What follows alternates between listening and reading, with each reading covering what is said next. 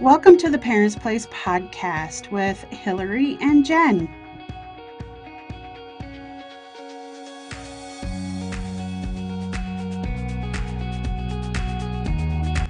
Welcome to our podcast today. We are excited to have you guys listening. For this particular episode, I personally am thrilled because we have an incredibly special guest with us today. Dr. Alan Hawkins is with us.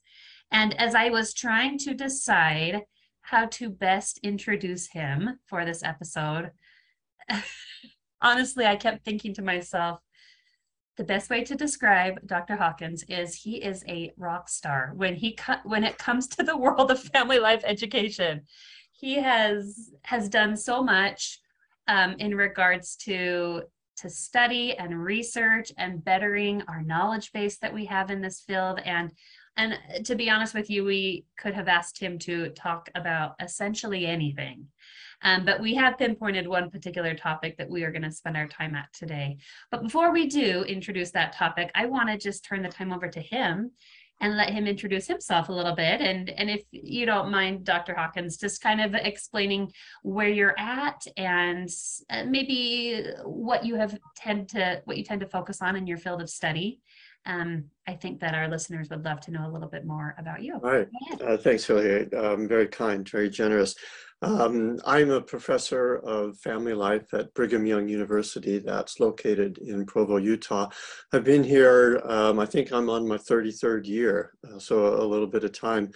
My PhD is from Penn State University in Human Development and Family Studies, and I've been studying fatherhood and marriage, for getting more than 3 decades now. And over the last 20 to 25 years, I've had a really applied focus on relationship education and how we can be effective at teaching these principles that can help couples to form and sustain healthy relationships and strong marriages. And my research has been, primarily focused on the effectiveness of these kinds of programs, and have published a lot in that area. I do a little bit of, hands-on family life education, relationship education on my own, and I teach my students to do it. But I'm more kind of the bird's eye view, looking at overall its effectiveness. So I'm not associated with any specific program that people might know out there. I also have a little side interest in a topic I call divorce ideation, which is simply just thinking about divorce, people who have had some thoughts about divorce. It's really curious. We haven't, this is going to sound strange, but we haven't studied people who are thinking about divorce very much. We've studied divorce, but the process of thinking about it and making decisions is almost an empty set. And I've been trying to do some work in that area, trying to understand what people are thinking about when they're thinking about divorce. And which to me is also related to the primary interest of relationship education and helping people, in that stage who really have some questions and concerns and struggles. So that's my life as a researcher. Like I say, I'm an educator. I try to help students become good family life educators. And I get an enormous amount of satisfaction from doing that.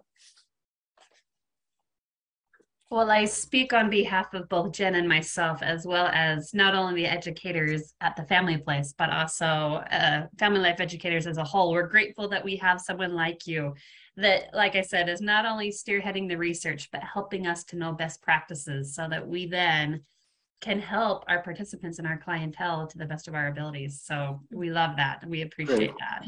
Thanks. So Dr. Hawkins, you mentioned that, and we'll get to some of the resources that you have provided in this area, but we kind of want to focus in on that particular topic of divorce and what you mentioned as, divorce ideation. So let's start here, because I think divorce is one of those topics that, statistically speaking, we tend to hear. We tend to hear the infamous statistics of, the 50% divorce rate. And quite honest, to be quite honest with you, I've heard statistics saying that divorce is increasing, and I've also heard that divorce is decreasing, right? I've actually just been doing some research in that area just the last few weeks, and with a colleague of mine here who's very talented. He's a demographer. And yeah, there's kind of different narratives out there. One is that divorce is increasing and out of hand and that sort of thing. The more common narrative these days is that divorce has been waning for decades. The divorce rate has been coming down.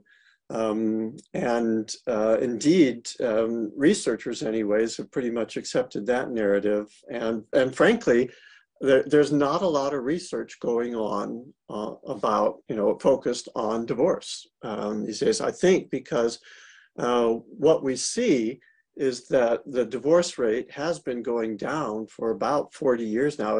And the divorce rate itself is at its lowest point in 50 years.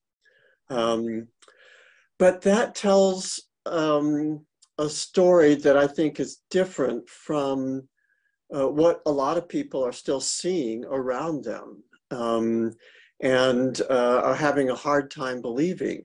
So we actually, instead of looking at the divorce rate, which is a technical term, that's the number of divorces per 1,000 married women in the population, it's some strange, technical demographers kind of statistic.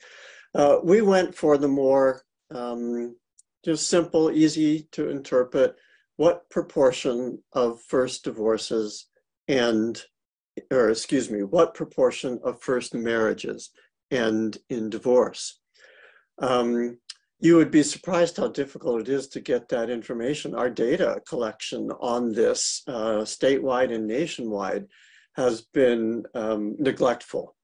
But using the best sources that we could, we took a look at this, and what we are finding among recent cohorts, so I'm not going to go back, a generation, but among those marrying here in the last 20 years, yes, the divorce rate is going down, but the evidence we have is that every marrying cohort in the last 20 years is still crossing or will cross the 50% divorce threshold within about 20 years.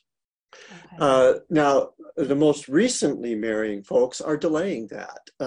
Their marriages are lasting longer, into that third decade, but still they cross that 50% threshold, usually within about 20 to 25 years. So they delay a little longer than those who married a little, earlier in this century.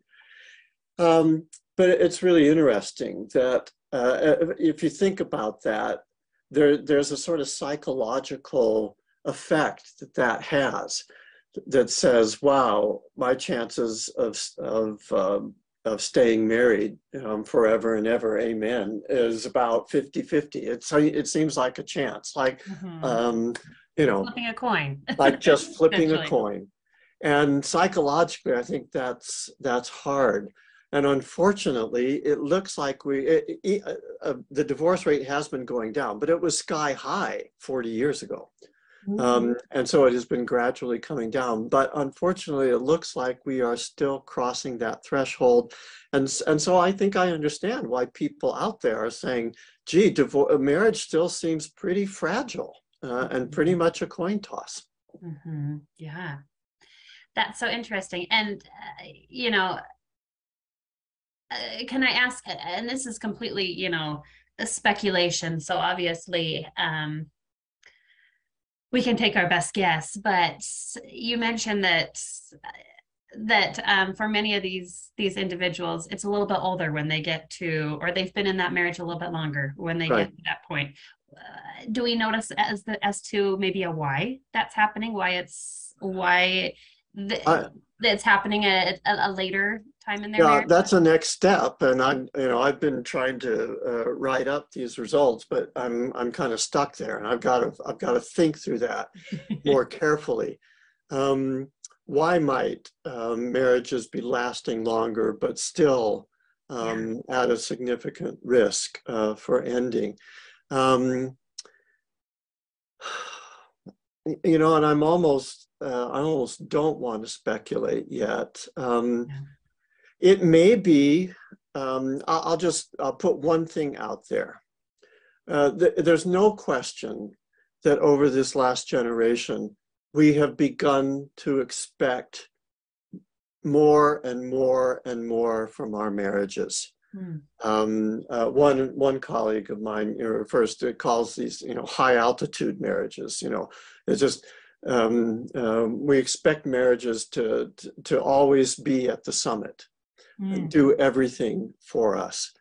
And it's hard to get to the summit, and it's actually hard to stay up there. And the air is a little bit thin. And with such high expectations, it could very well be an issue of people, as children from the union are beginning to leave home. There are thoughts that maybe there's something better out there for me. So they believe that we know that this generation of parents are just, they're so invested in their children, and kudos for them for, not divorcing when their kids were 13, because that's rough. That's really rough on kids. And I think children can handle it a little bit better when that prefrontal cortex is a little better formed in their 20s, Um, so one speculation is they're waiting because they don't want to expose their children to divorce, and because they really don't feel like that relationship has measured up to that summit of marriage that they were expecting. Hmm. Okay, that's so interesting. And I can see that as you describe that, because I think we have all heard of scenarios where we have a couple that you're right, they're staying together for the children. And as soon as the children are to an adult age, that tie that was kind of holding them together is essentially non-existent at that point. So I Yeah, think you're right about that. yeah. So that's one possibility, but I want to think a little bit more about that and see if there's a little bit more research out on that. I mean, we do know that the divorce rate actually has been going up a little bit for long-term marriages. We think, however, that is primarily, not for long-term marriages, but for older adults.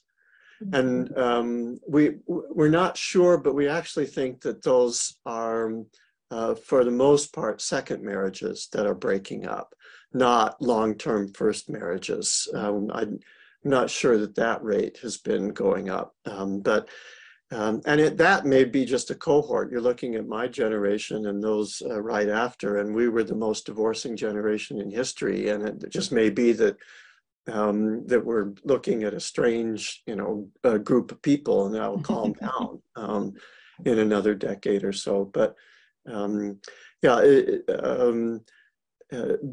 getting into your 50s and 60s is not necessarily a time to sit back and say, okay, nothing's going to happen to my marriage now. That's not quite right. Yeah. Yeah. So you have created this resource for individuals, and it's titled Should I Try to Work It Out? Speaking on behalf of kind of this conundrum that many individuals are in when they're making that decision of Yeah. staying or going. So talk to us about that process that an individual goes through. and kind of maybe the decisions they're making, maybe the mindset that they're in. Tell us a little bit more about that. Yeah, and we didn't know, we still have a lot more to learn, but we didn't know very much at all until I think some recent research, that I've been involved in. First of all, we know that thinking about divorce, what I call divorce ideation, is common. As we've looked at a large nationally representative sample on this question, a little more than half have said that at some point during their marriage, they've had serious challenges and had thoughts about divorce. And we also asked it in a different way. We said, how about in the last 6 months? And about half of those, or in other words, a quarter of married couples. Let me first clarify. We're not looking at those couples. We looked at couples between the ages of 25 and 50. That sort of prime divorcing time. So a quarter of those have had some kinds of thoughts about divorce in the last 6 months. What that says to me is that thoughts about divorce are common. What researchers will use the term normative. That's out there, and most people at some point are going to be in that situation. But there's some things about that we've learned that I think are important for people to know. One is that those thoughts don't have to be scary. For one thing, most of the people who have had thoughts about divorce, they've been maybe what you would call just more episodic, more fleeting. And my point is how can people not think about divorce these days? You run into a problem and you can't not think about it. It's so there in our culture that if it'd be kind of strange in some ways. Are you that cut off from culture that it doesn't even cross your mind? And so for most people, those thoughts are kind of fleeting and frankly to be expected. But I don't think they have to be as scary. Another thing we've known is that this notion that people, have some kind of blow up and decide their marriage is over and they get divorced and, all of that within a few months or a year. It seems to be a bit of a myth. Our research suggests that people who have been thinking about divorce have been thinking about it for really quite some time, usually. Sometimes very gentle and episodic, but sometimes much more serious and ongoing. But our research suggests that people don't just get fed up with their marriage and they're gone. These thoughts will linger over time. Unfortunately, our research also suggests that people kind of struggle to know what to do about it. We asked them, by the way, does your spouse know that you're thinking about divorce? And we got a lot of different answers. And if I'm remembering correctly, only about 40% of cases had they shared these thoughts with their spouse. Maybe one reason why they do is because they're not particularly serious, so they don't want to throw that out. But a lot of times they're kind of not sharing these thoughts with their spouse. We also know that they're not getting, often not getting professional help, seeking a counselor or going to a marriage enrichment seminar or something like that. Their help seeking tends to be a little more private with these questions and concerns that they have. So anyway, thinking about divorce is pretty common, and it's something that actually we've also seen can change over time. So we followed them over a year period, and those who are thinking about divorce, I think it's about 30%, almost a third of them next year say they haven't had thoughts about divorce in the last year. Unfortunately, about the same number who hadn't thought about it a year before now say they've been thinking about it. So it's pretty dynamic, these thoughts do come and go. Now, that's not to downplay the seriousness. With some people, they are really, really struggling. Though, again, our research suggests that that's not something they rush to judgment on. They understand that feelings can go up and down. They're generally being, I think, pretty patient with their concerns. So anyway, I think that's an important thing, some important things that we've learned about people who are thinking about it. And maybe the last thing is, most people who have been thinking about divorce will report to us that they're struggling to get clarity. What does this mean? What should I do? That's where our work comes in, our efforts to try and help those people. You're really struggling to get clarity. Now, that shouldn't surprise us. These thoughts can be really scary, and then our lizard brain comes into play, and we get really scared, and our rational thinking ability is diminished, and these can be really, really hard kinds of things, and our brain is just probably not functioning as well as it should be on one of the most important decisions that we would ever make in life. And so what we've done is trying to put together a resource, a guidebook that actually just functions as your external brain in some respects. You've got a zillion questions, but your brain is struggling, to deal with the emotional upheaval that creates. So we've got this guidebook with just dozens and dozens of questions that are in people's minds, and we try to provide you what the research can help us understand, and I think some reasonable thoughts about how to deal with what you're thinking and your situation. So anyway, that's what we've been trying to do with our book. Oh, my goodness.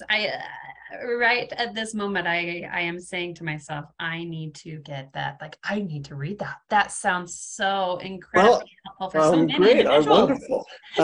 Now, I'll tell you, we just finished a revision process. So I think we published the last one in 2013. We felt like it needed to be freshened and updated, and it's a few new things added.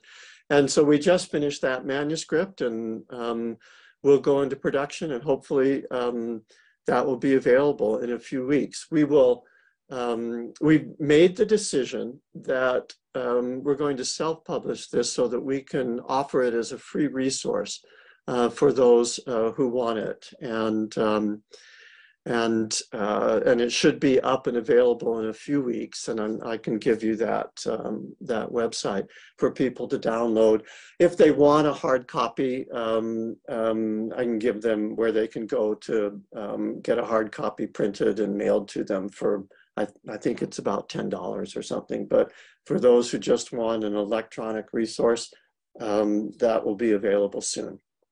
Perfect. And we will make sure that we provide all of that information in Great. our show notes for our listeners so that they know where to go to get this resource. As you were talking, Alan, I am curious because I think so often, first of all, let me backtrack. I love the fact that you are bringing up the point that many people have these thoughts, and to an extent, they are normal. It's normal to question certain things. And I think that's something we've tried to bring up in this podcast, is that sometimes we have a hard time with our kids, and sometimes we feel stressed out, and sometimes we get burned out.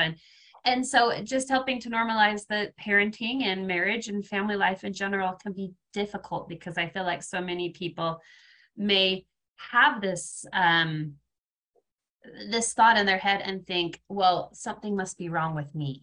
Yes. The fact that I'm thinking that. Right.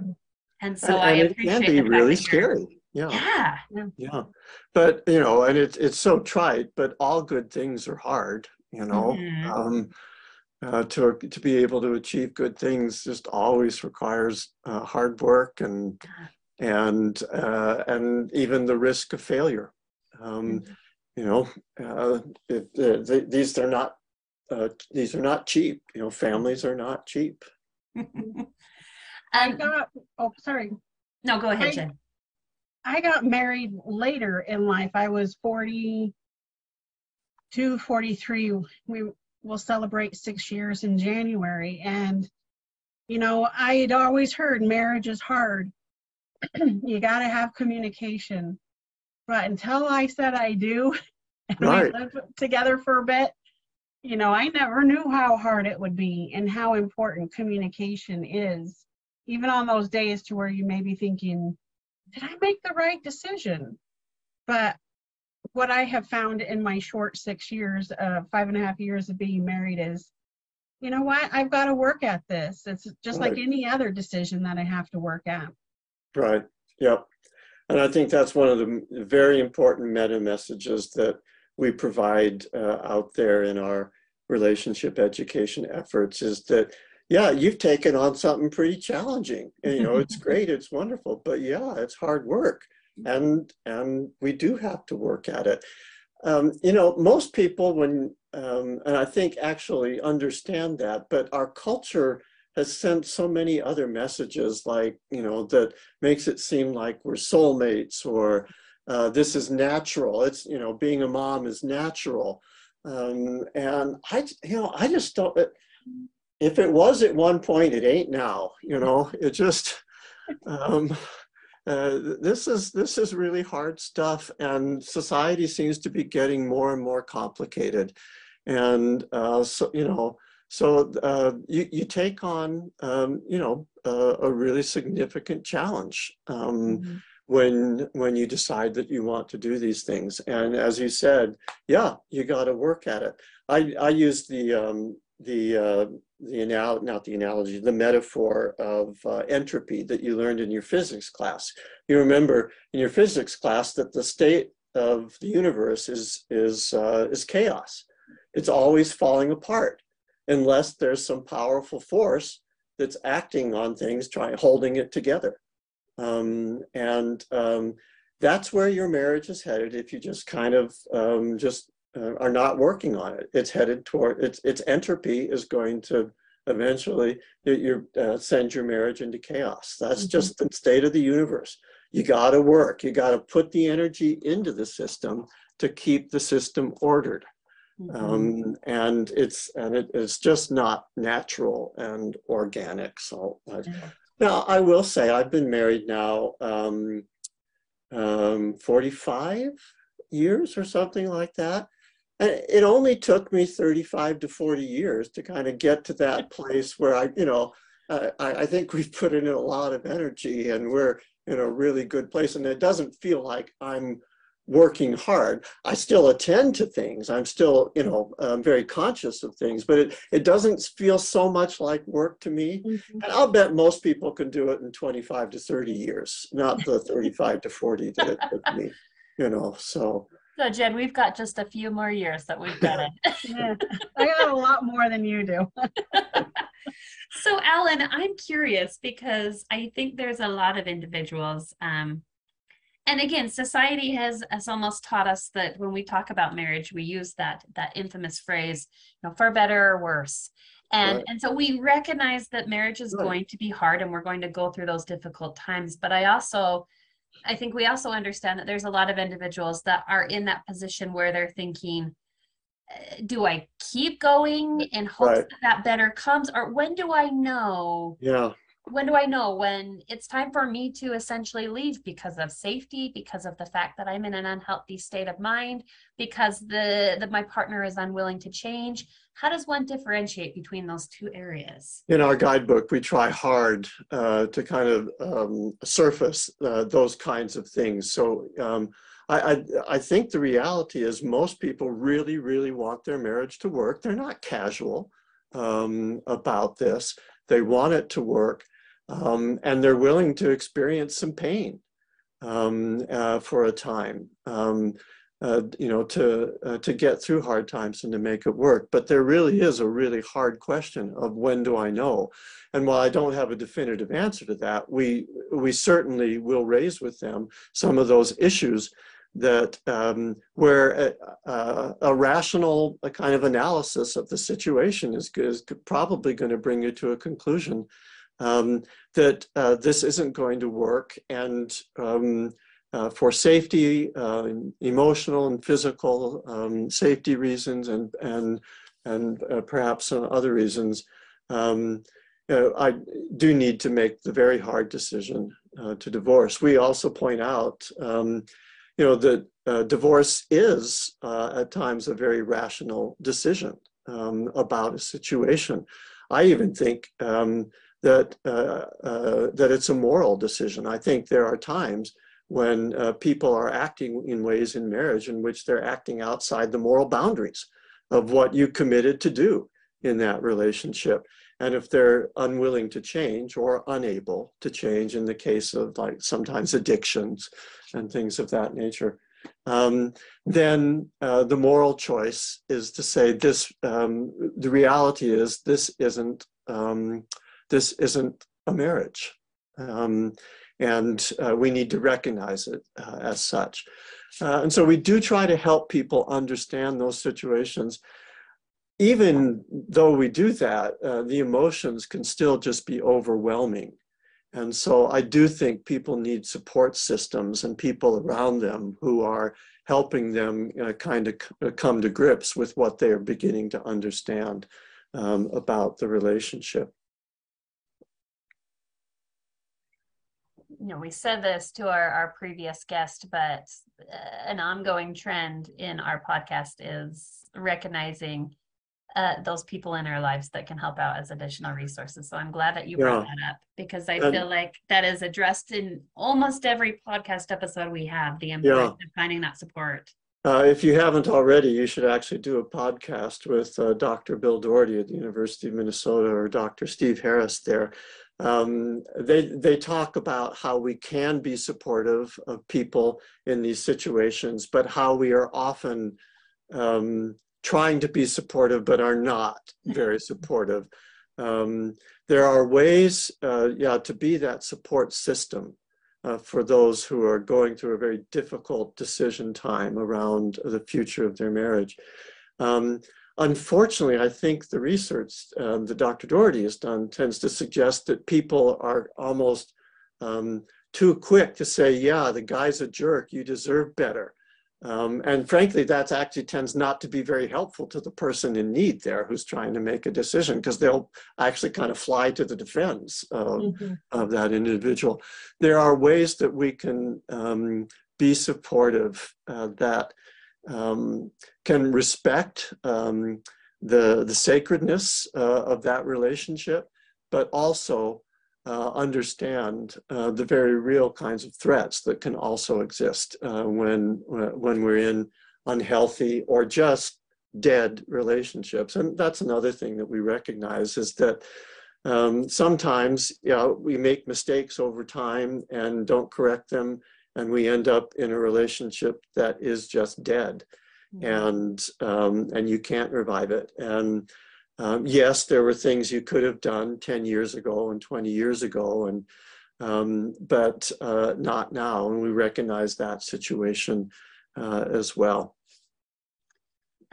So Dr. Hawkins, I'm thinking about myself, and I'm thinking about the times where my partner and I may be having a difficult time. And oftentimes during those stages, it may not always necessarily be our interaction together, but it's external stresses that are also playing a role. So our marriage is straining, not just because of us, but because I'm having a rough time with my children, and my job is a stress at this point, and I'm dealing with a friend's trauma, and there's these other external stressors that are playing a role. Yes. Do you provide any help for individuals to kind of help weed out those stressors, to really focus in on what the potential problem is? We certainly do in the book, talk about that's a very common kind of experience. It's one that my wife and I have gone through ourselves, where just really difficult external circumstances create a stressful life that just bleeds into the marriage. And so we do talk with them about how common that is, and we actually give them writing exercises, writing and thinking and writing exercises to do to kind of work through something. Where are your stresses coming from?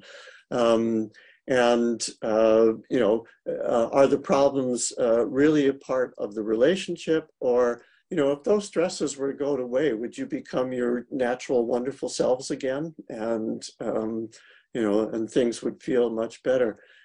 It's really an important concept that we do try to help people understand and separate those external stressors from those more internal relational problems that exist.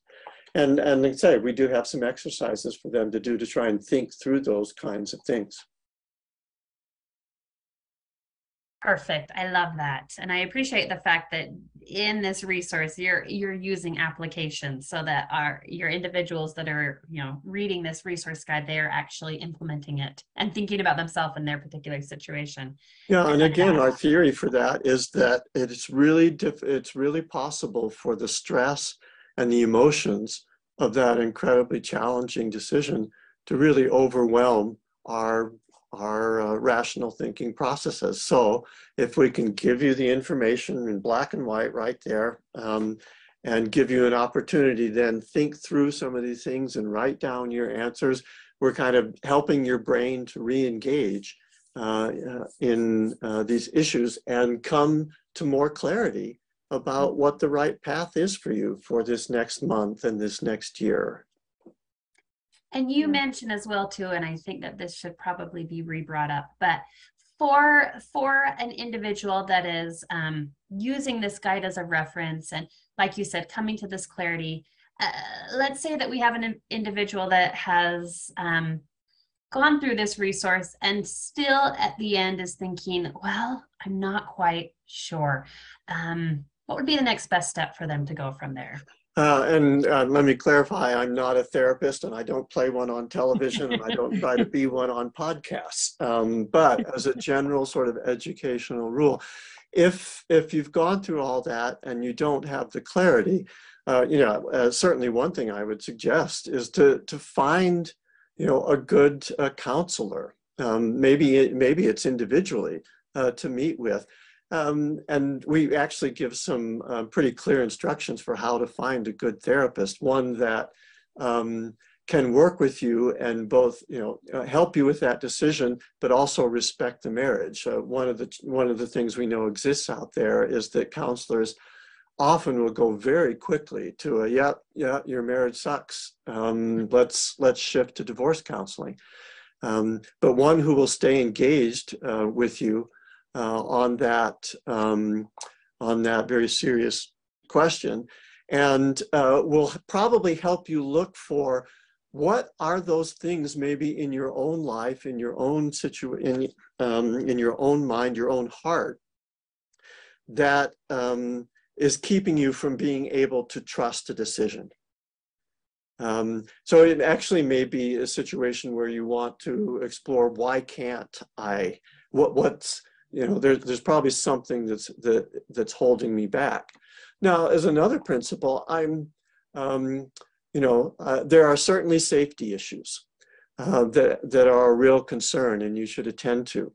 And you may need a support system, including a counselor, to help you see that and get yourself to a safer place.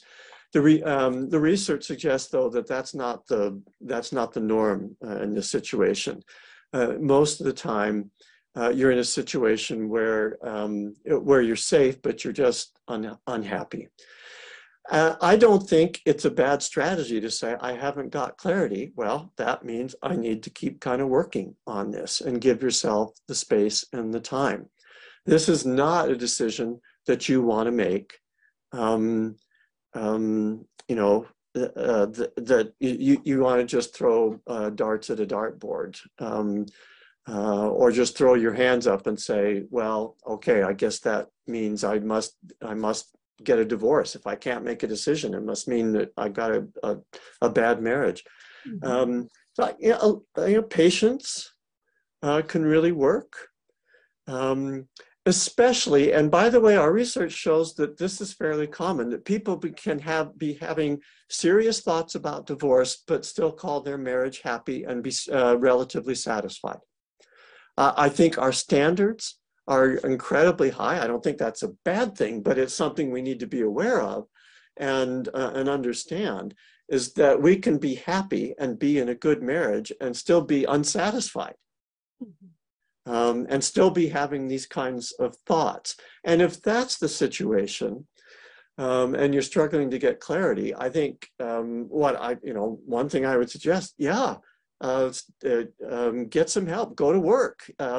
You've probably got a good thing. You just probably need to fix a few things. Needs a good tune-up. Mm-hmm.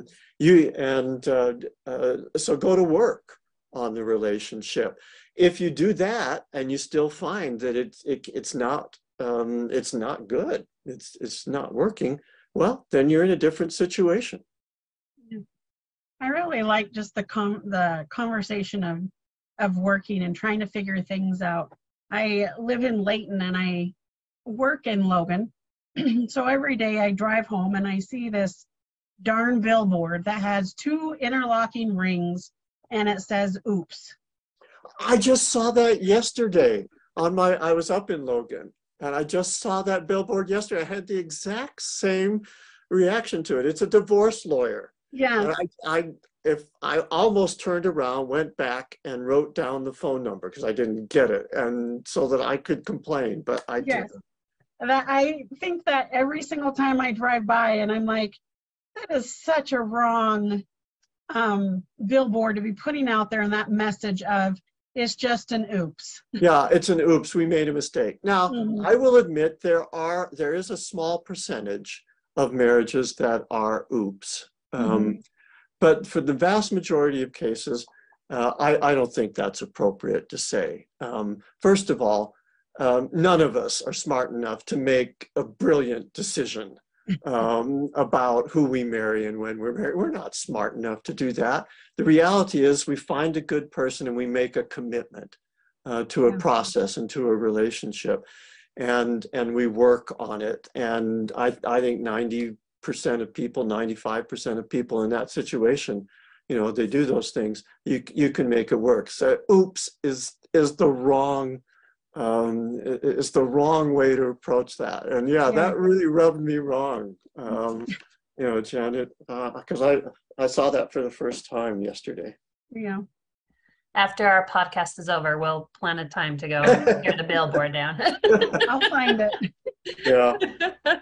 And the way they frame that with the 2 interlocked rings, that draws your attention, and turn that into the word oops. That just yeah. Well, Dr. Hawkins, as we are nearing the end of our time, let's go ahead and just review where our listeners can get this resource, when it will become available, the audience that it's for. Give us just kind of a quick, brief rundown of how to access this information. Okay. We are going to post a PDF copy of the book on a website called strongermarriage.org. All one word, strongermarriage.org. And they will kind of be the host for it. And not only will they over time, just host a downloadable PDF, but I think they're going to do some blogs and kind of chunk the book up and into some smaller bites, which I think will make it more accessible for people. And also there'll be a link there if people would actually, there are old-fashioned people in the world still like me who like to, to hold a book in front of them. And I'm still in love with highlighters, yellow highlighters. So for those who want to do that, they can order it. The primary audience is really what we've been talking about. Those who at some point and at some level have been having some thoughts about divorce and have to face this question, should I keep trying to work it out? And we think we've covered a pretty full range of questions that go through people's minds Plus some questions probably that should go through that maybe don't sometimes. And that's the audience. Now, if there's a secondary audience, it would be those who are trying to be that support system for friends or loved ones who are struggling in that divorce ideation space. So what can they know that then they could be a help and a resource to those individuals? One other audience that we've been talking about, I mean, it's not like we've been actively marketing, but we think this is a wonderful resource for marriage counselors out there who could make use of this and say, gee, you know, I think I could be even more effective helping you with this if you would kind of systematically go through these questions. Especially if, you know, you've kind of made a commitment, we're going to work on the relationship here. And so I think it could be a good counseling tool. There are also relationship education classes that are focused on kind of couples in crisis who are who have let it be known that, yes, we're trying to decide whether or not to stay married or get divorced. And we're in that kind of crisis decision-making time. And there are wonderful educators and coaches, maybe not coaches, but relationship educators that want to give people a safe space for a weekend or for a few weeks to think about this and think about whether or not there's one more avenue that they haven't tried. And so maybe it could be a resource for those as well. I think those are the audiences that we are thinking about for this book.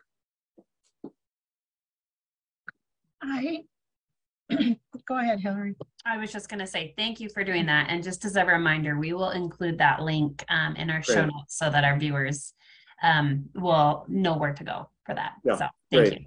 Yeah. I just love that we were able to talk about this today and share some information for those of who may be thinking this, to get them out of their reptilian brain or lizard brain and kind of thinking things through. I encourage people, I'm a huge advocate, of course, for education on any topic, but since my background's in family life, I really think that we don't have to be in a bad space to learn some information. And so, huge advocate for education, and appreciate you coming and sharing your book and offering it for free. That is super awesome, and I know will be really helpful for those who do read it. We appreciate you listening to us today. Remember to be kind to yourself and to others, and we will see you next week. Thank you for listening to the Parents Place podcast. If you would like to reach us, you can at parents@thefamilyplaceutah.org, or you can reach Jen on Facebook, Jen Daly The Family Place. Please check out our show notes for any additional information. Our website is thefamilyplaceutah.org if you're interested in any of our upcoming virtual classes. We'd love to see you there.